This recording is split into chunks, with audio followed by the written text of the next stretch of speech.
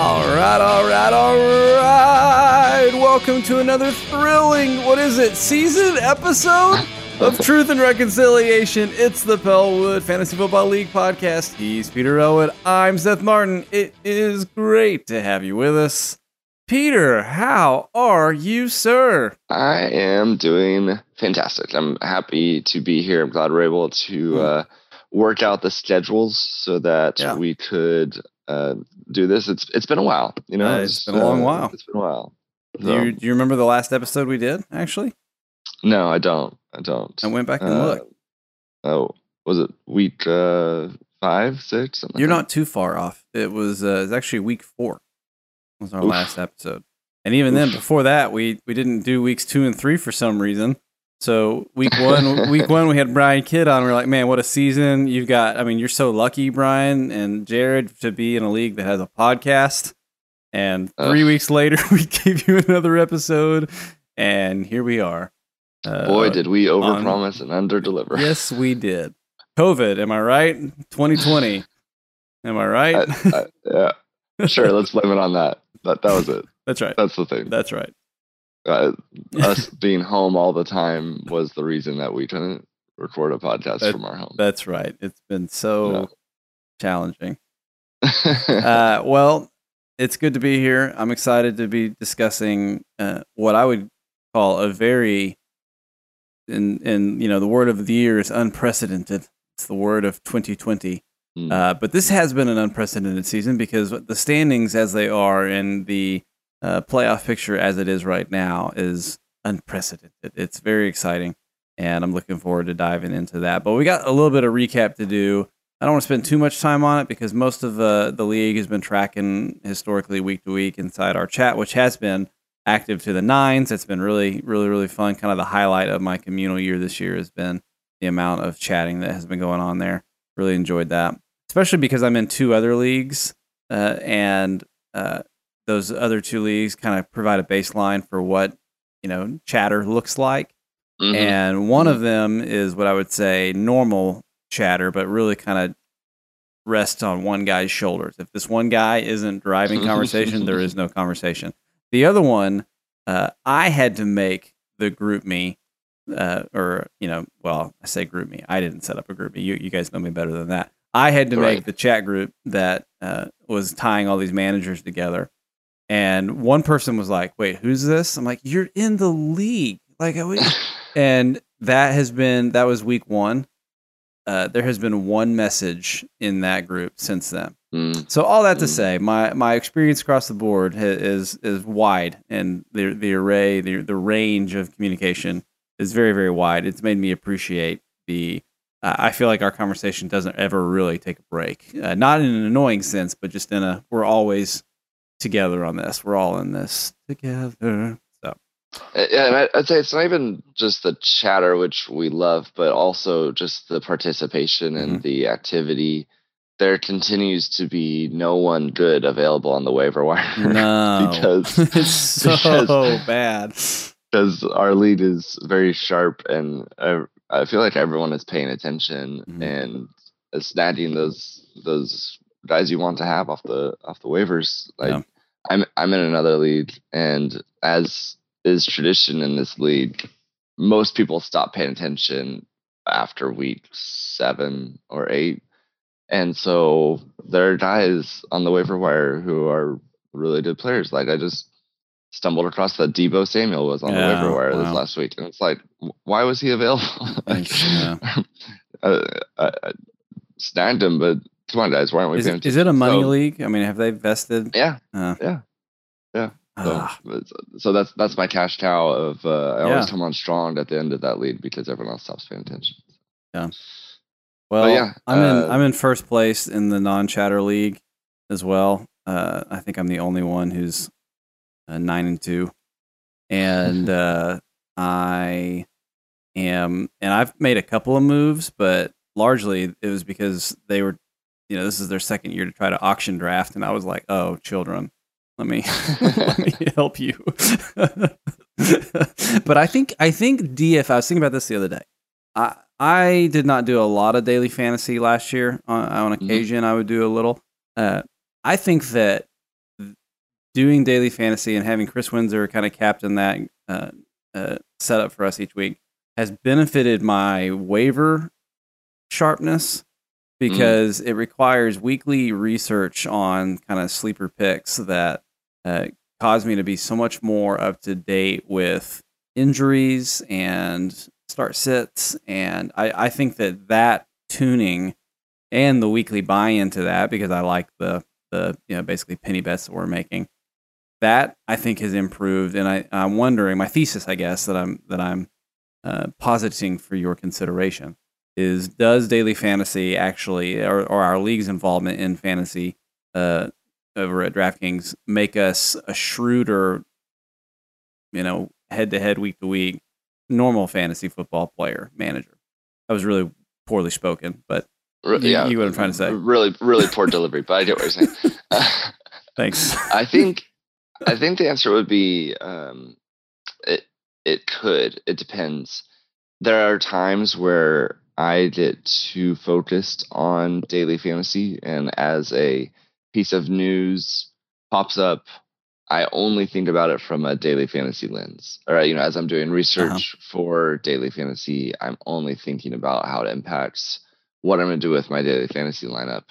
And there are times where I get too focused on that, and then I forget to think about, all right, what does this mean for season long?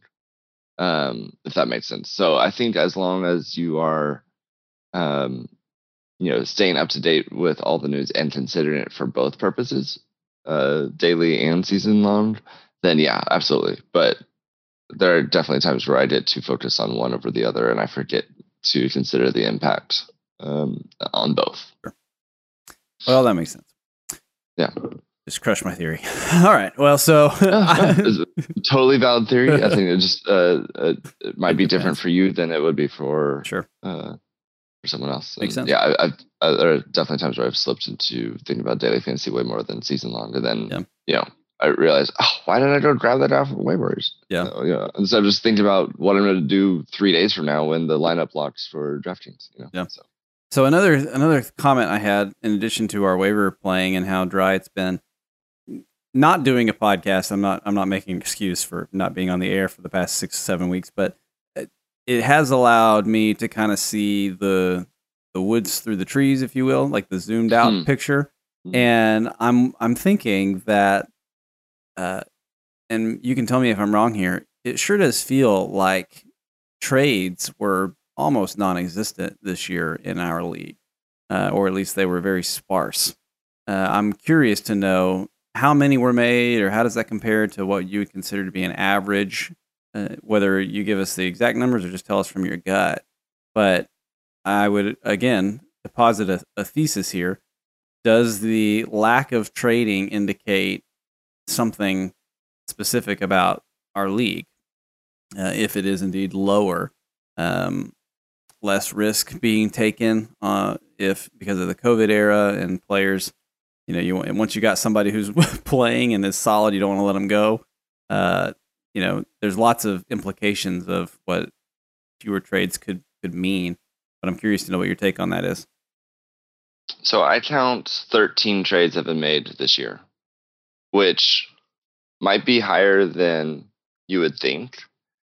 And I guess maybe there are a couple 3-ways in there, so that would knock that down to like 11, because when you got a 3-way trade that requires processing three trades to make one. So I guess maybe more like 10 trades, which I don't know, by number that may compare pretty similarly to previous years. I don't know if I can go back and look at the history to see a prior league season.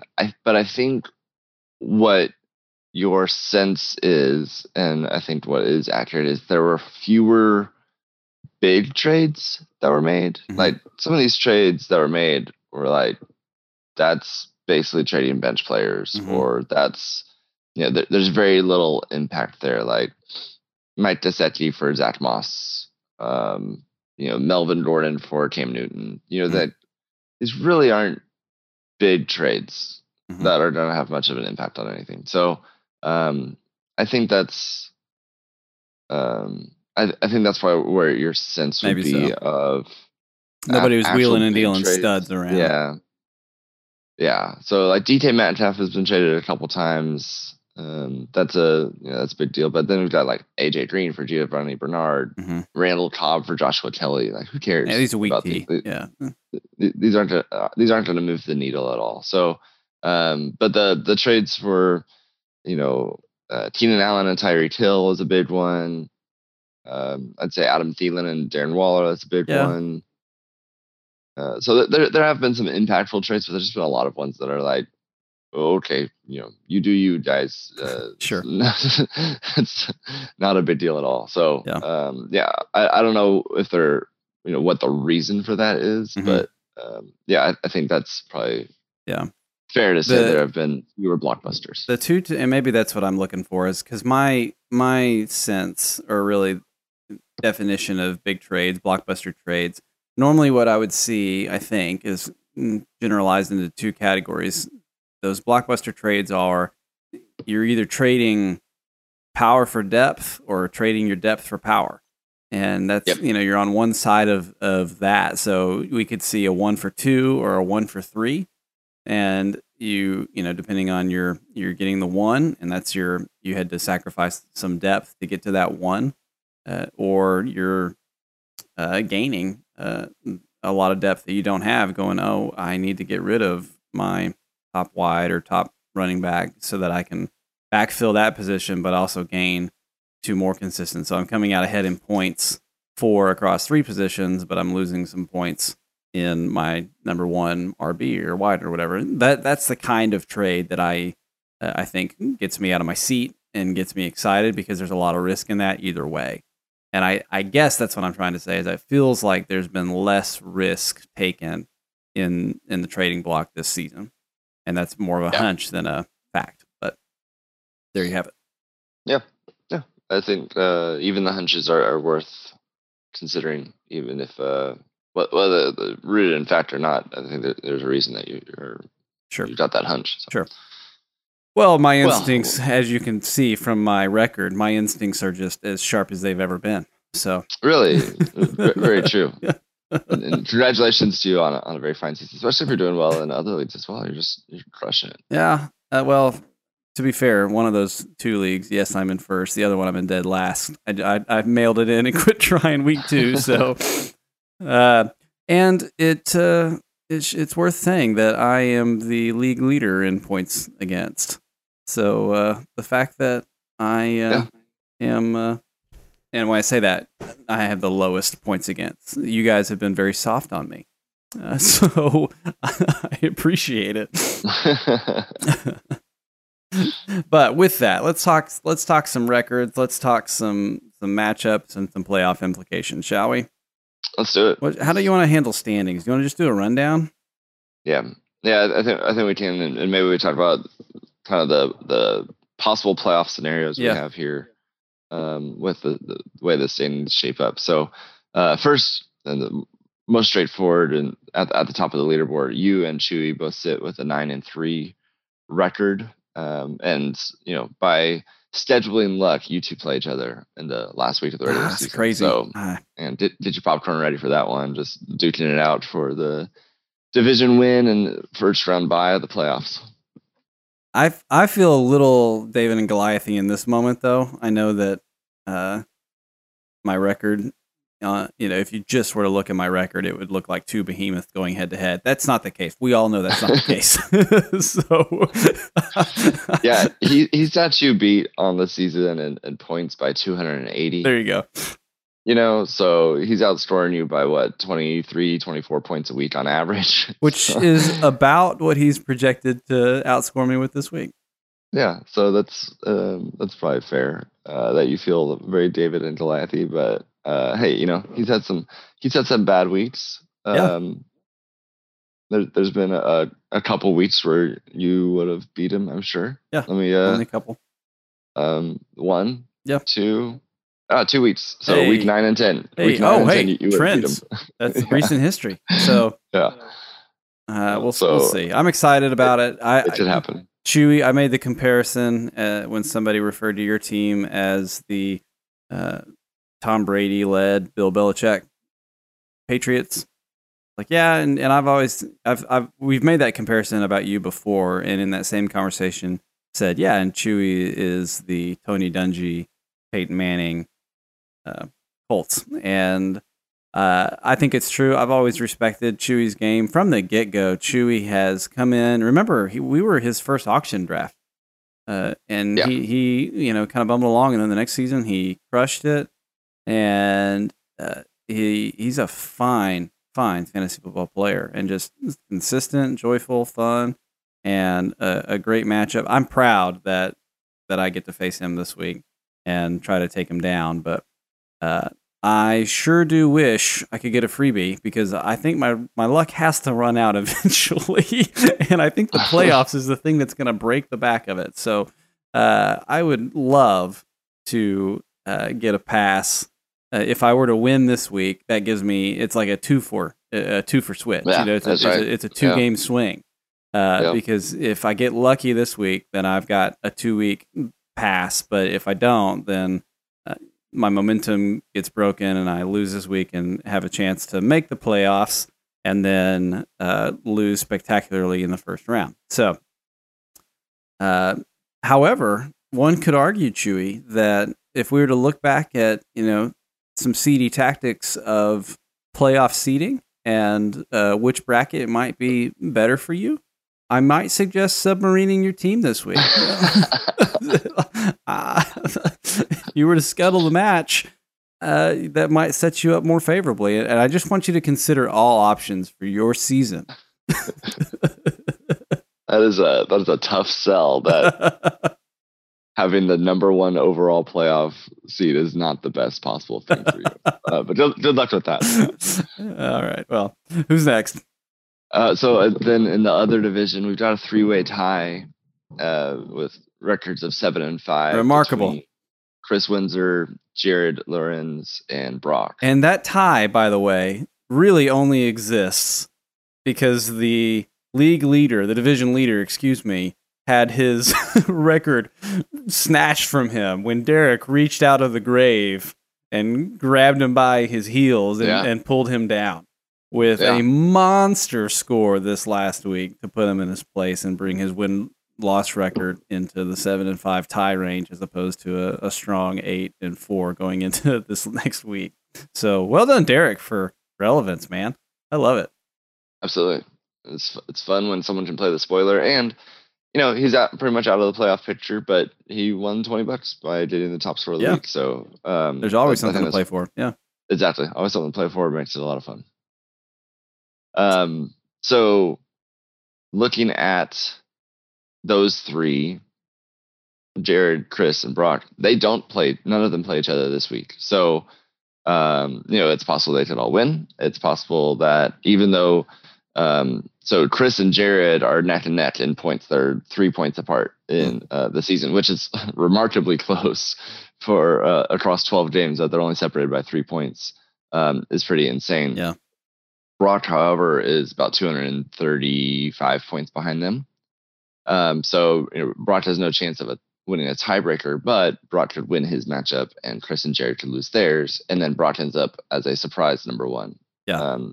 In the division and snags a bye. So lots of possibilities on the table in terms of how the final playoff picture is going to shake up and who's going to take the division there. Yeah, and I would imagine I don't see the odds calculator in front of me, but I would imagine that the probabilities rather of those head-to-heads and possibilities are probably a little bit higher in percentile chances, as opposed to the reality of where I think you're sitting, or even Charles is sitting, that it's still throwing you a bone, but that bone would involve a massive point diversity, right?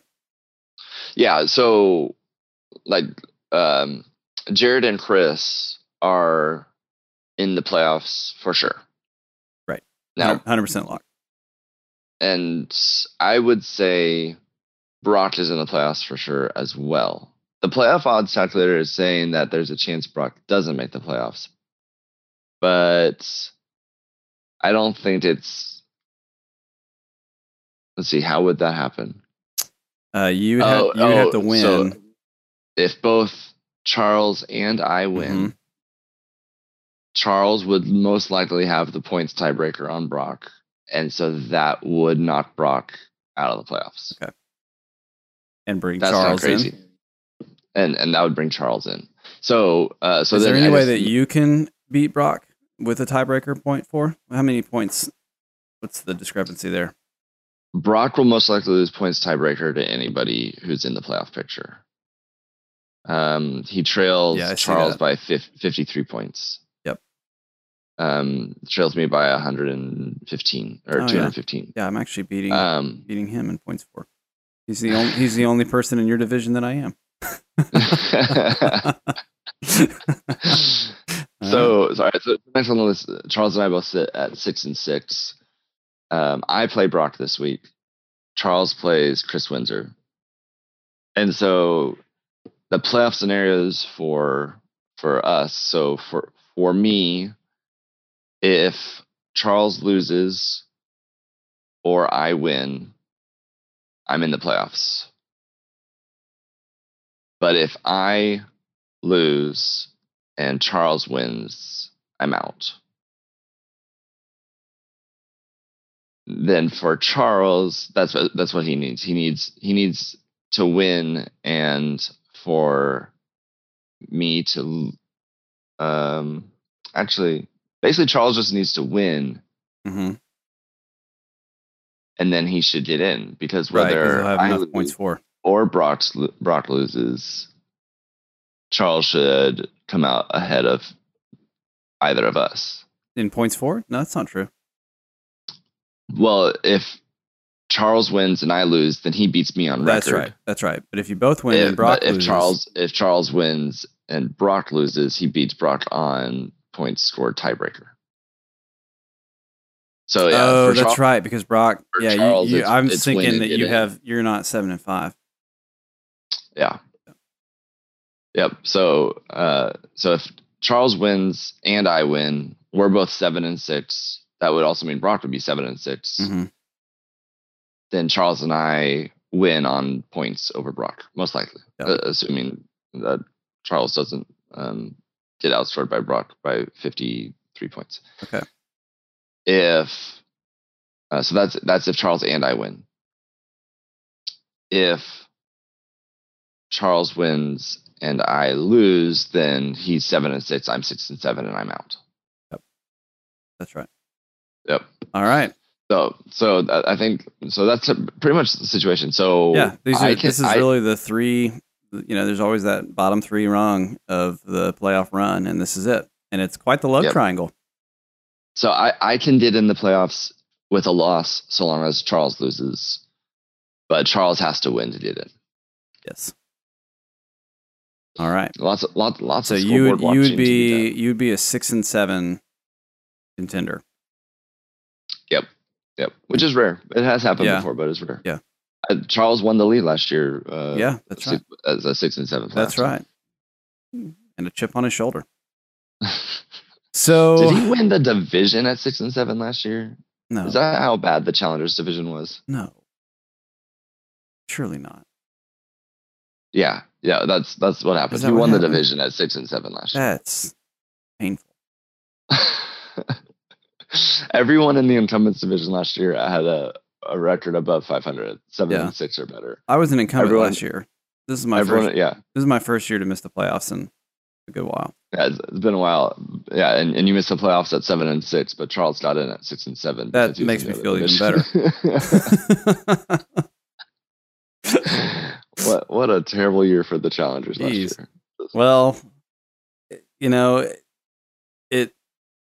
we've had a good run here. Unfortunately, I'm in the Challengers right now. Chewy and I are the only ones with a winning record. Yep. And we let's see here. The lowest record of 5-7 in the incumbents, being Derek, is the highest record tied. That's not Chewy and I, 5-7 with both Bean Dip and Wave Rebel, and we've got the 2, 3, and 9 teams sitting at the bottom as well. Yeah. So and Scott's had his run for the year. He started out 4-0. Mm-hmm. He had a really hot streak At one point, Brian won 4 out of 5 games. He had a hot streak in Yeah, there. he did. Yeah, he's just formidable. Surrounded by big losing streaks that overall sunk their season. And I guess shout out to the 5-7 teams. There is a possibility. So if both Charles and I lose, then we're both 6-7. If Derek wins, for example, he would be 6-7 as well. He would just have to outscore me by 140 points to get in, which has been done. So I guess not totally drawing dead. It's just very low probabilities of it happening. Brian could do the same thing if he outscored me by 150 points. Yep. Scott would have to outscore me by 206 points, and I don't think that's happening. So I'd say Scott's most likely completely dead, but Derek and Brian will have very small, but possibilities of sneaking into that back door of the playoffs. Yep. So still something to play for there. I just think it's not really going to be at the forefront of of the picture. So, the handy ESPN, I think that, their whole shtick of using, what's the robot AI that they like to tout? Oh, yeah. Watson. Yeah. So their playoff picture, they believe what is most likely to happen here is that Chew's going to beat me this week and going to go into the number 1 seed. And Chris is going to take the number 2 seed. Watson, ESPN, it believes that Brock and you are going to be behind Jared as playoff contenders in addition to me. And it's got me at the number 3 seed and you coming in at the last seed, number 6, which means that you and I would play each other week 1. If that were the case, and Jared and Brock would play each other week 2. So that's the picture playoff coming from ESPN, which, between the love triangle, it's saying that Charles is going to miss out as opposed to you. And I think that is how the current standings are, without considering what's going to happen next week. Yeah. That would be the current picture, since Charles and I are both 6-6, and I would have the tiebreaker over him, so I'd be the 6th seed. Yep. I don't know. I guess the only way I stay the 6th seed is if I lose and Charles loses. Yep. Because if I beat Brock, then I've got the same record as him, and I'll move up in the seeding. Mm-hmm. So that'll be interesting. Yep. It will be interesting, one way or the other. What do you believe is just your personal most likely outcome? The most likely outcome, I would say, is Chewy beats you, and he gets the number 1 overall seed, and then based on record, you would have the number 3 seed. Right. Then, which puts Chris at the number 2. Then I think most likely is that if he beats Jared, Chris beats Charles, and Charles beats Jared in record, and I would say Chris beats Jared in points, and so Chris would win the division and have the other bye. Mm-hmm. Then Jared's kind of hurting right now with his team. Yep, because he just lost Will Fuller. Right, it's just huge. So I don't think it's after a monster game too. Like, talk about a kick in the nuts. Yeah. So I don't think it's a lock that Jared beats Derek, especially with Derek having such a big week last week. No joke.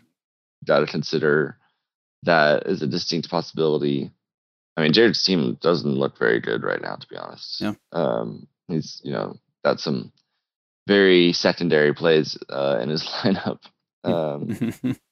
right now. So I think it's very possible that Derek beats Jared. So that puts Jared at 7-6. I think it's most likely that I would beat Brock. Based on our points scored for the season. Sure. It kind of depends on if Brock's team gets healthy. Because he's had some injury issues that have been hurting him the past several weeks, and so he might be getting some guys back that could help him. But I think most likely would be that I beat Brock. I don't know if I can say I would overtake Jared in points to get the number 4 seed, but I'm not sure it really matters because 4 and 5 play each other anyway. So then that would play out most likely that Jared and I are 4 and 5 seeds in some order. It doesn't matter. We'd end up playing each other first round playoffs anyway. And then Brock would be the 6th seed because if Chris Windsor is winning, then Brock is ahead of Charles as the number 6 seed. So I'd say that's probably what I would consider to be the most likely picture at this point. Yep. How do you feel about that? I'd rather play you in the first round than Jared. I don't know though. Jared's health issues maybe. Yeah. Well, I was going to say, I don't know, man. You've beat Jared. You've beat Jared in the past 3 years. I don't know, man. I don't know if you want to take that in. Jared can't win in the playoffs the last 3 years, so that's also true. No, but he's got Derrick Henry, who in the first round of the playoffs is playing Jacksonville, and so Derrick Henry could score 50 points. Yeah. In that game. That's true. Well, let's talk head-to-head matchup, shall we? Let's get into the nitty-gritty of the projected, given the amount of what could be's in this week. Shall we? Let's do it. Yeah, no Thursday game this week, nope. So we're just and it's also very possible that no one has set their lineups yet for this week. That's also because Thursday morning. Just Thursday morning right now. We're coming off of a game just being played yesterday, and the rollover to week 13 of the season having just happened overnight. So, yeah, very possible that no one set their lineups. So, we should probably just focus on the games with playoff implication. Sure. In my opinion, while we very much love Brian and Jared Fleming and Scott and Michael and want to tip our cap to their involvement, their play this season. Probably not something we need to really spend time dissecting this morning. Sure, absolutely. Well, with that in mind, I have a hard time calling the game of the week. I know that on paper we've got the division head to head, and it just the happenstance of Chewy and I playing each other. But it's definitely you and Chewy, though. I don't think so. I think that's more of it's it's a perfunctory game at this point. Chewy just has to do this one thing. Now, granted, you say that you're only an 11-point underdog right now, but I just made a change. You two have the basically top. You got 2 of the top 3 projected scores for the week. So yeah, but I think that's based on standing too. I think because Chris has the number 2, and so they're being shady and they're hedging their bets on the projections. But the way that I'm viewing this game is like, man, I really, really want to win, but I have to have a great game and he has to have a crappy game. It's not like, we both had 2 great games and I came out ahead. It's that 2 for swing, which just has me in full underdog status and a lucky underdog to say the least. But I really, really, really would value that first round bye this year. Like without that, definitely. I'm again, I'd love to face you and beat you again, but but we'll see about that. All right, let's do some analysis on our game though. Why don't you take it away? All right, so you and Chewy. So current projected total is Chewy 154, you 143. And you look across the board, and I don't know if there's really a slam dunk here. I think it's been a strange year and a tough year where, like, even for your team, you've got Alvin Kamara and Michael Thomas facing Atlanta, which is, typically the juiciest of juicy spots. Yeah. But without Drew Brees at quarterback, I think those two have suffered, or at least Kamara has suffered for sure. Absolutely. He's not catching passes from Taysom Hill right now. No, and he's not getting runs. Taysom is running the ball in. Yeah, Taysom's running the ball in. They're basically splitting carries with Latavius Murray running the ball. So that's really hurting Kamara right now. So, yeah, typically I'd say, like, oh, man, you got your Saints playing Atlanta. You're going to just crush it here. It's like Taysom Hill is just a wet blanket on on what should be. Skill position players. Yeah. Yeah, and that's coming out of Michael Thomas's injury that he's still kind of recovering from, and they're not relying on him on the deep downfield weapon like they normally would, like I paid for, I should say. And the comparison across the board is that Chewie's got DeAndre Hopkins and Austin Eckler, and Eckler has been a monster, and in terms of touches and yards, and DeAndre has, of course, had a very reliable season. CeeDee Lamb has been back and forth in terms of his points week to week, but Dallas is playing Baltimore this week. So my skill position head-to-head on the top side, I'm certainly concerned. I think I have a little bit more consistency in points down the rest of the board, but I'm just concerned there. I need to have that. It comes down to that Saints game. It does. Because that's where my studs are. Yep. Yeah, and Chewie's team is very formidable. Do not look forward to having to face him in the playoffs if I ever get there. I don't think anyone would be looking forward to facing him, especially with Eckler back. And Eckler came back and caught a ton of passes, and just looks like he's set up to do really well the rest of the year. So, but Chewie's also got Russell Wilson and Tyler Lockett. They're facing the Giants at home, and Lockett is not someone you can trust week to week, but when he has a good week, he has a really good week. Sure. And, so that may be something that shapes up to be a really good week for Lockett. I'm curious. I'm counting on the Giants defense being at home. They have been pretty. Oh, it's in Seattle though. Oh, you're right. Snap. Yeah. So, that's tough. And Chewie's got Tyreek Hill, who's just coming off of scoring 60 points last week. No big deal. Maybe, at home versus a Denver team that doesn't have a good quarterback on the roster. They don't use Tyreek Hill so much. Yeah, sure. Maybe, possibly. Yeah. But he's been on fire recently, so hard to see that hot streak coming into an end when they're throwing him the ball 15 times a game. Yeah. Yeah, so I think it's definitely uphill sledding for you here. Who hasn't disappointed on my team, though, that wasn't a part of the plan at all, but has been a great addition is my quarterback, Deshaun Watson. As in spite of having a horrific team, a horrific offense, he is demonstrating how valuable he is to the NFL in doing what he's doing in spite of the team he's on. Yeah. He has been stellar. It will be interesting to see what he does without Will Fuller now, and how beneficial Will Fuller's been to him. Yep. To have a healthy Will Fuller all year, I think it's been a huge benefit. So it'll be interesting to see how that entire team, that offense, can adapt. But yeah, Watson's been awesome. Your Nyheim Hines play the last couple weeks has also been huge. Yeah, been helpful for you. He scored 28 in week 10 and 17 in week 12. Yep. 22 back in week 8. So he's been pretty. It's crazy. He's up to the number 13 running back on the season. Yeah, I didn't expect that.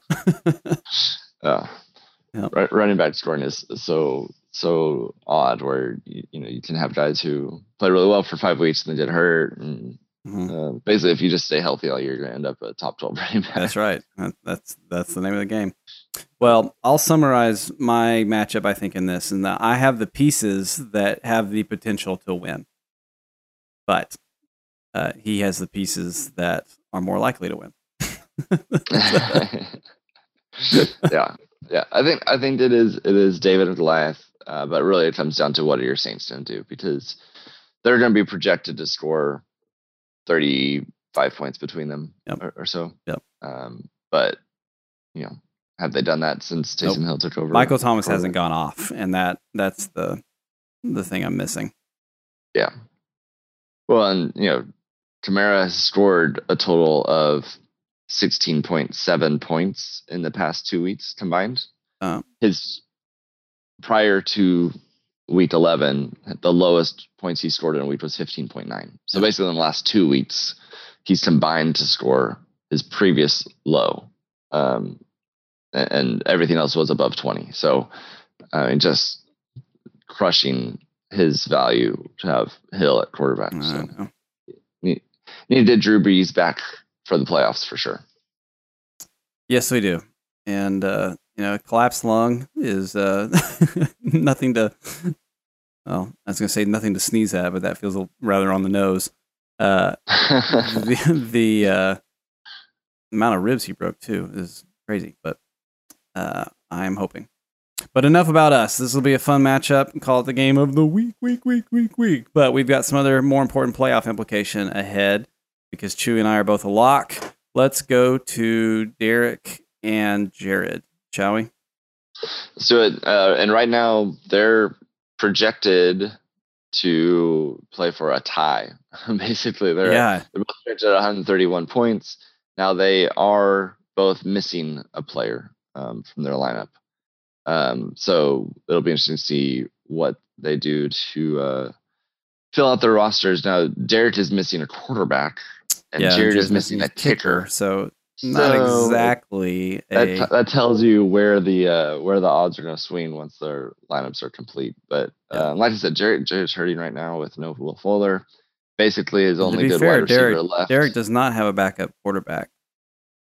No, he does. He's got Ben. He's got Big Ben. So he's got a pretty solid there in going up against Washington. So should be fine. Yep. The only good wide receiver left on Jared's team is Juju Smith-Schuster right now, and even I don't know if you can trust him every week, but he does continue to have some stud running backs with Miles Sanders and Derrick Henry, and I still like Josh Allen at quarterback. Agreed. He's just not quite delivering the ceiling that he was early in the season. No, his touchdown. First 4 weeks, he was averaging like 30 points a week, and now he's more, down the 20 points a week range. He's had several weeks where he's below 20. So I think Jared is going to need a big week from Josh Allen and another big week from Derrick Henry to carry his team here. He also has Miles Sanders going up against Green Bay, which can be a very good matchup for running backs. So he's got that going for him. But otherwise, it's looking pretty sparse when you're playing, Brandon Ayuk, now that Deebo Samuel's back, playing Sammy Watkins, playing Jamison Crowder, who's not been as involved recently, playing Mitchell Hardman, who is basically not involved at all. Those are some, you're seeing some holes in Jared's lineup right now. Whereas Derek's looking pretty good. He's made some trades this year that I think have worked out pretty well for him. He's got James Robinson in. He's got Brandon Cooks and Sterling Shepard. Those were all trade acquisitions. Yeah. And so I think those were good trades for Derek. Top position ranks. Yeah, his team looks really good. His team's looking really good. So it's too bad that he kind of had a bad luck season in terms of points scored and the matchups he was facing. Because he'd be a pretty good looking playoff team right now. Agreed. Well, I lean to where momentum is here and think that Derek might continue to wreak havoc from the grave. He's got that toilet bowl on the horizon.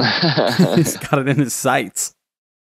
Yeah. I think you're right. I think this might be a licking his wounds week for Jared until he comes back and snags a playoff win next week. But I think Derek will take this one. Yeah. All right. Well, that means we should probably hop over to you and Brock then, which is the next most closely predicted matchup currently with playoff implication. Yeah, I'm currently projected ahead of Brock by about 9 points.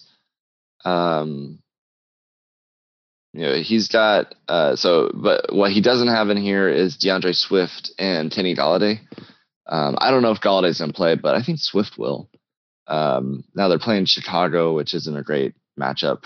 Because Chicago's a pretty good defense that limits scoring from the other teams. But I think plugging in DeAndre Swift over some of these other guys that Brock has in his lineup would definitely help him. So this one's probably closer than it looks right now.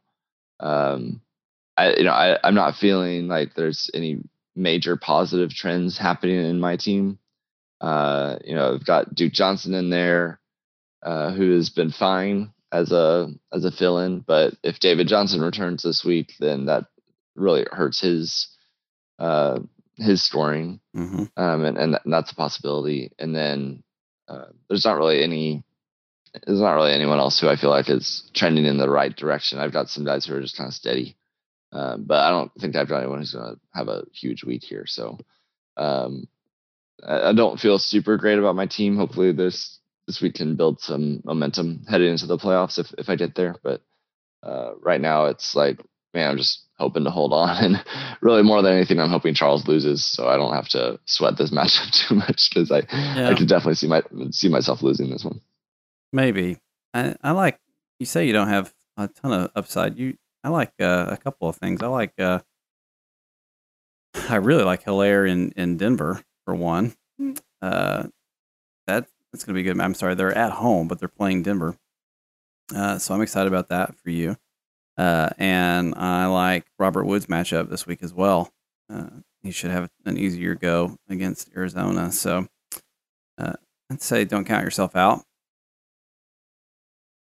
Yeah, it feels like you see good things happening for players around the league, and it's like, why can't they be my guy? Yeah. Hilaire, he was a good pickup, but he wasn't the top 5 like we hope he would be. Yeah. Well, and them signing Le'Veon Bell, took work away from him. It wasn't like he was crushing it before, but it definitely has hampered him since as well, where he scored double digits every week through week 7, and then they signed Le'Veon Bell and started playing him in week 8, and then he dropped down to 6 points, and then he scored 5 points last week. Yeah. And what I'm most disappointed in is that he hasn't been catching the ball a lot, and I really thought that would be a part of Hilaire's game, offense, is that he would be catching 4, 5, 6 passes a game, which that's what he was doing through the first 6 weeks of the season. Right. It was great. He was unlucky with touchdowns, but at least he was catching the ball. TDs, right? That's right. And now since then, he didn't have a touchdown until week 9. That's been his only touchdown.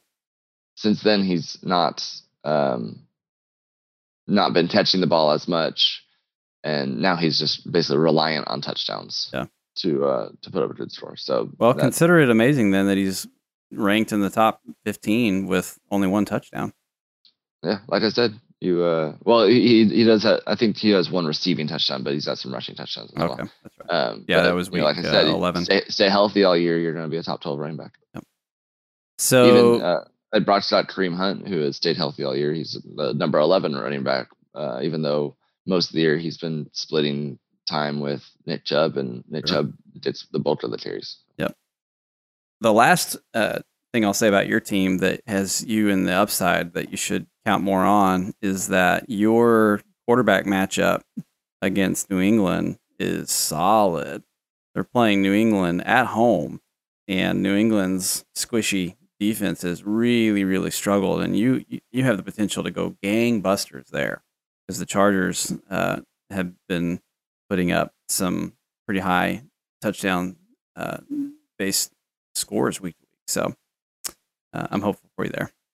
Honestly, Justin Herbert has saved my season. Adding him off of waivers has been such a huge plus for me. He's been so good, really all season. But I added him, and last week was his lowest scoring week since I added him. He had 16 points, but other than that, he's put up at least 22, and most weeks at least 25 every week that I've had him. So I mean, I usually don't pay for a quarterback in the draft, but it really helps when you have one who's scoring 25 points a week. That really helps sure does your team. No joke.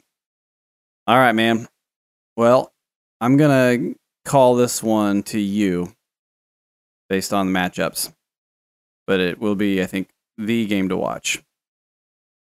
This one's really close. I think I would call it for me as well. But I mean, this might come down to like defense and kickers, and Brock's in a pretty good spot with his defense and kickers. He's got Minnesota at home versus Jacksonville, and the Miami kicker at home versus the Bengals. I think those are good spots. So Hey, I've definitely lost to Brock because of defense indicators before. Yep. Which could happen again. All right. Well, that will take us over to the last playoff implication with the furthest disparity in the current projection, and probably what will end up being the furthest disparity in the scoreboard. We'll see about that. That leads us to Chris and Charles. Give us a rundown, Pete. Yeah, I was just looking at that as we were about to start talking about them. It is a wide gap in the projection right now, but if we click down in there, it will not be that wide of a gap at all, because right now Charles has 2 players on bye in his lineup, so he's going to replace them. Mm-hmm. One of them he's going to replace with Adam Thielen, who is projected for 17 good points. Football, yeah. He's pretty good. It's decent. So Charles's full Viking stack will be back in play with Dalvin Cook, Adam Thielen, and Justin Jefferson all facing Jacksonville at home, which is super juicy. And then Charles will put in a kicker who will be projected for like 7 points. So that's a plus 24 to his current projection. And then he also has Lamar Jackson benched right now, who I think could clear the COVID protocol window and play. So that would be another 5 points to his projection over Goff being in there. So, it looks like a wide gap right now, but Charles will probably be up about 30 points of his projection, which puts them basically at a neck-and-neck tie here. So that's fair. I think, we may be too quick to say, oh, yeah, Chris has got this one in the bag. And Dobbins is currently out as well. Oh, hang on. Hey, buddy. Sorry. Trek, come here. Hey, Trek. So, I feel for Chris because he has had this on-again, off-again relationship with Christian McCaffrey that's been disappointing. He's got 3/4 of his bench is on bye, including Chris Godwin, which is a big deal. And Antonio Brown being that's less significant, but he's got the push option between Ryan Tannehill, who he has in there right now, or Fitz, which Fitz has been doing some pretty magical things, as he's named for in the past couple of weeks. So I stand corrected. This matchup is a lot juicier than I realize. Yeah, I think Charles is catching Chris at the right time here. Mm-hmm. And I think, especially with his Viking stack facing Jacksonville at home, I think Charles has a very good chance of taking this one. And if Lamar Jackson plays, he's playing the Cowboys at home. Yeah, how about that? And that's a really good matchup too. So I think a lot of the arrows are going to be pointing in Charles's favor here. Yeah, you're not wrong. Well, I was. So forgive me for jumping the gun and looking at ESPN's projections. Let's go back to playoff predictions then, based on what we just discussed. If you win, like we both have the leaning for this week, and if Charles wins, like we both have the leaning for this week, we haven't talked through Brock's matchup yet. No, we have. That's with you. Yeah, that means that Brock loses. If I win, Brock loses. Yep. Which would mean that the playoff picture that we are seeing, that would most likely be Charles is in as the 6th seed and Brock is out. Right. Brock has a very wide range of outcomes this week. Either he could be the 5 division winner. Yeah, he could be the number 1, the number 5, not number 1, number 2. He could be the number 2, the number 5, the number 6, or out. Yep. Interesting. Yep, that's right. Huh. Man. So, Brock, it's make or break for you, buddy. And I think really Brock, Charles, and I are all in a position where we have to feel like it's you have to win to get in. I mean, I think for all 3 of us, if we win our game, we're in. So we control our destiny here. With a win, we're in. So with a loss, I can get in with some help. If Brock loses, he can get in with some help, but Charles has to win. But you for all say of us, you say if we win, we're in. But let's see here. Yeah, because that would put you and Charles both in, right? Yep. Yeah. Yep. Yeah, we all control our own destiny here, which is nice. It's good to go into it. Yeah, I'd much rather have that. Yeah. It's not saying like, oh, I need to win and this other guy needs to lose. Yeah, it's not fun watching somebody else's game to determine your outcome. Yeah. I'm still going to be doing that. I'm rewatching Charles and of course very you are. I just said it's not as fun. if Charles loses, then I don't have to worry about winning. But my primary focus is I need to win to get in. Yeah. So yeah.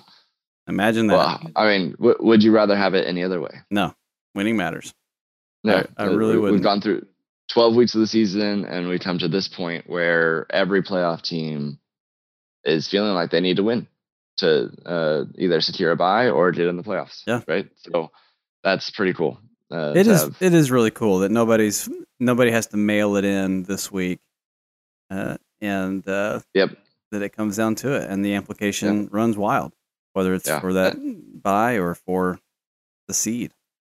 Yep. And so, I liked what you said about getting that buy is like 2 wins in 1 this week. Yeah, that's right. For the teams that are the 5 teams going for a buy. That's right. It's not like a twofer. So looking at let's talk as we land this plane. Looking at the bracket as we believe it could be.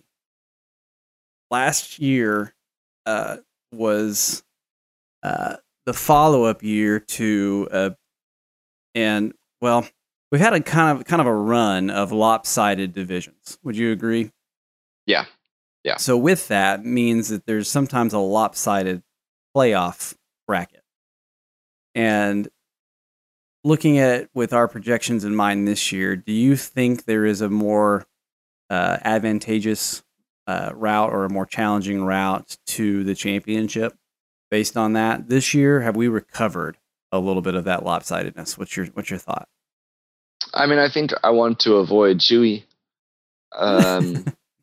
just because he's crushing everyone in points on the season. Sure, I want to avoid Derek. So whatever side Chewy's on, I think you want to be on the other side of it, to have the best shot. But I think it's still very possible. Yeah, but that's normal. It's normal to have a number 1 who really has earned that number 1. But in the years past, there was choose your own evil for week 2 because the numbers, the basically the 4 and 5 seed and the 3 and the 6 seed, you had to look up the winners of those matchups week 1 to say which of those would I rather play. That was the hurdle that you were really trying to navigate. And this week, as predicted, it sounds like it's going to be. Are you going to be playing Jared or Brock or you or me or Charles? Like that is the likely predictor. And I'm going okay. If I'm in the top seed with Chewy, and if I lose to Chewy this week, then I get to either play you or Charles, I think. Maybe Brock, but there's beyond. I mean, every seed is up in the air because if you beat Chewy, then he's the number 3 seed, and then basically whoever ends up as the number 6 seed is kind of screwed. Yeah. So since every playoff seed is totally up in the air right now, it's really tough to call. Can't call week 2 or round 2 of the playoffs. Sure. Yeah, there's certainly to me no gaming what seed you're in, and that could be a victory in and of itself. Is right. the discombobulation of everything matters means that nobody has a walk in the park, and no manager has a clear advantage of seed manipulation this season like they have had in the past, where they could really yoink with the potential ranking. So we'll call that a win. Congratulations, everybody. It was one time, really. It was one time. Yeah, but I think Chewy considered it the next year. So, because it's viable. I mean, it really is if it were the cards land that way. But I prefer this clawing and scratching in the final week of the regular season. So much more exciting, so much more indicative of the quality league that Truth and Reconciliation gets to comment upon week after week, or 7-week block after 7-week block, however often we get this. But it doesn't matter because it's the greatest fantasy football league in the world, and this is its podcast. He's Peter Owen. I'm Seth Martin. Thanks for tuning in. Good night. Or morning, as it were.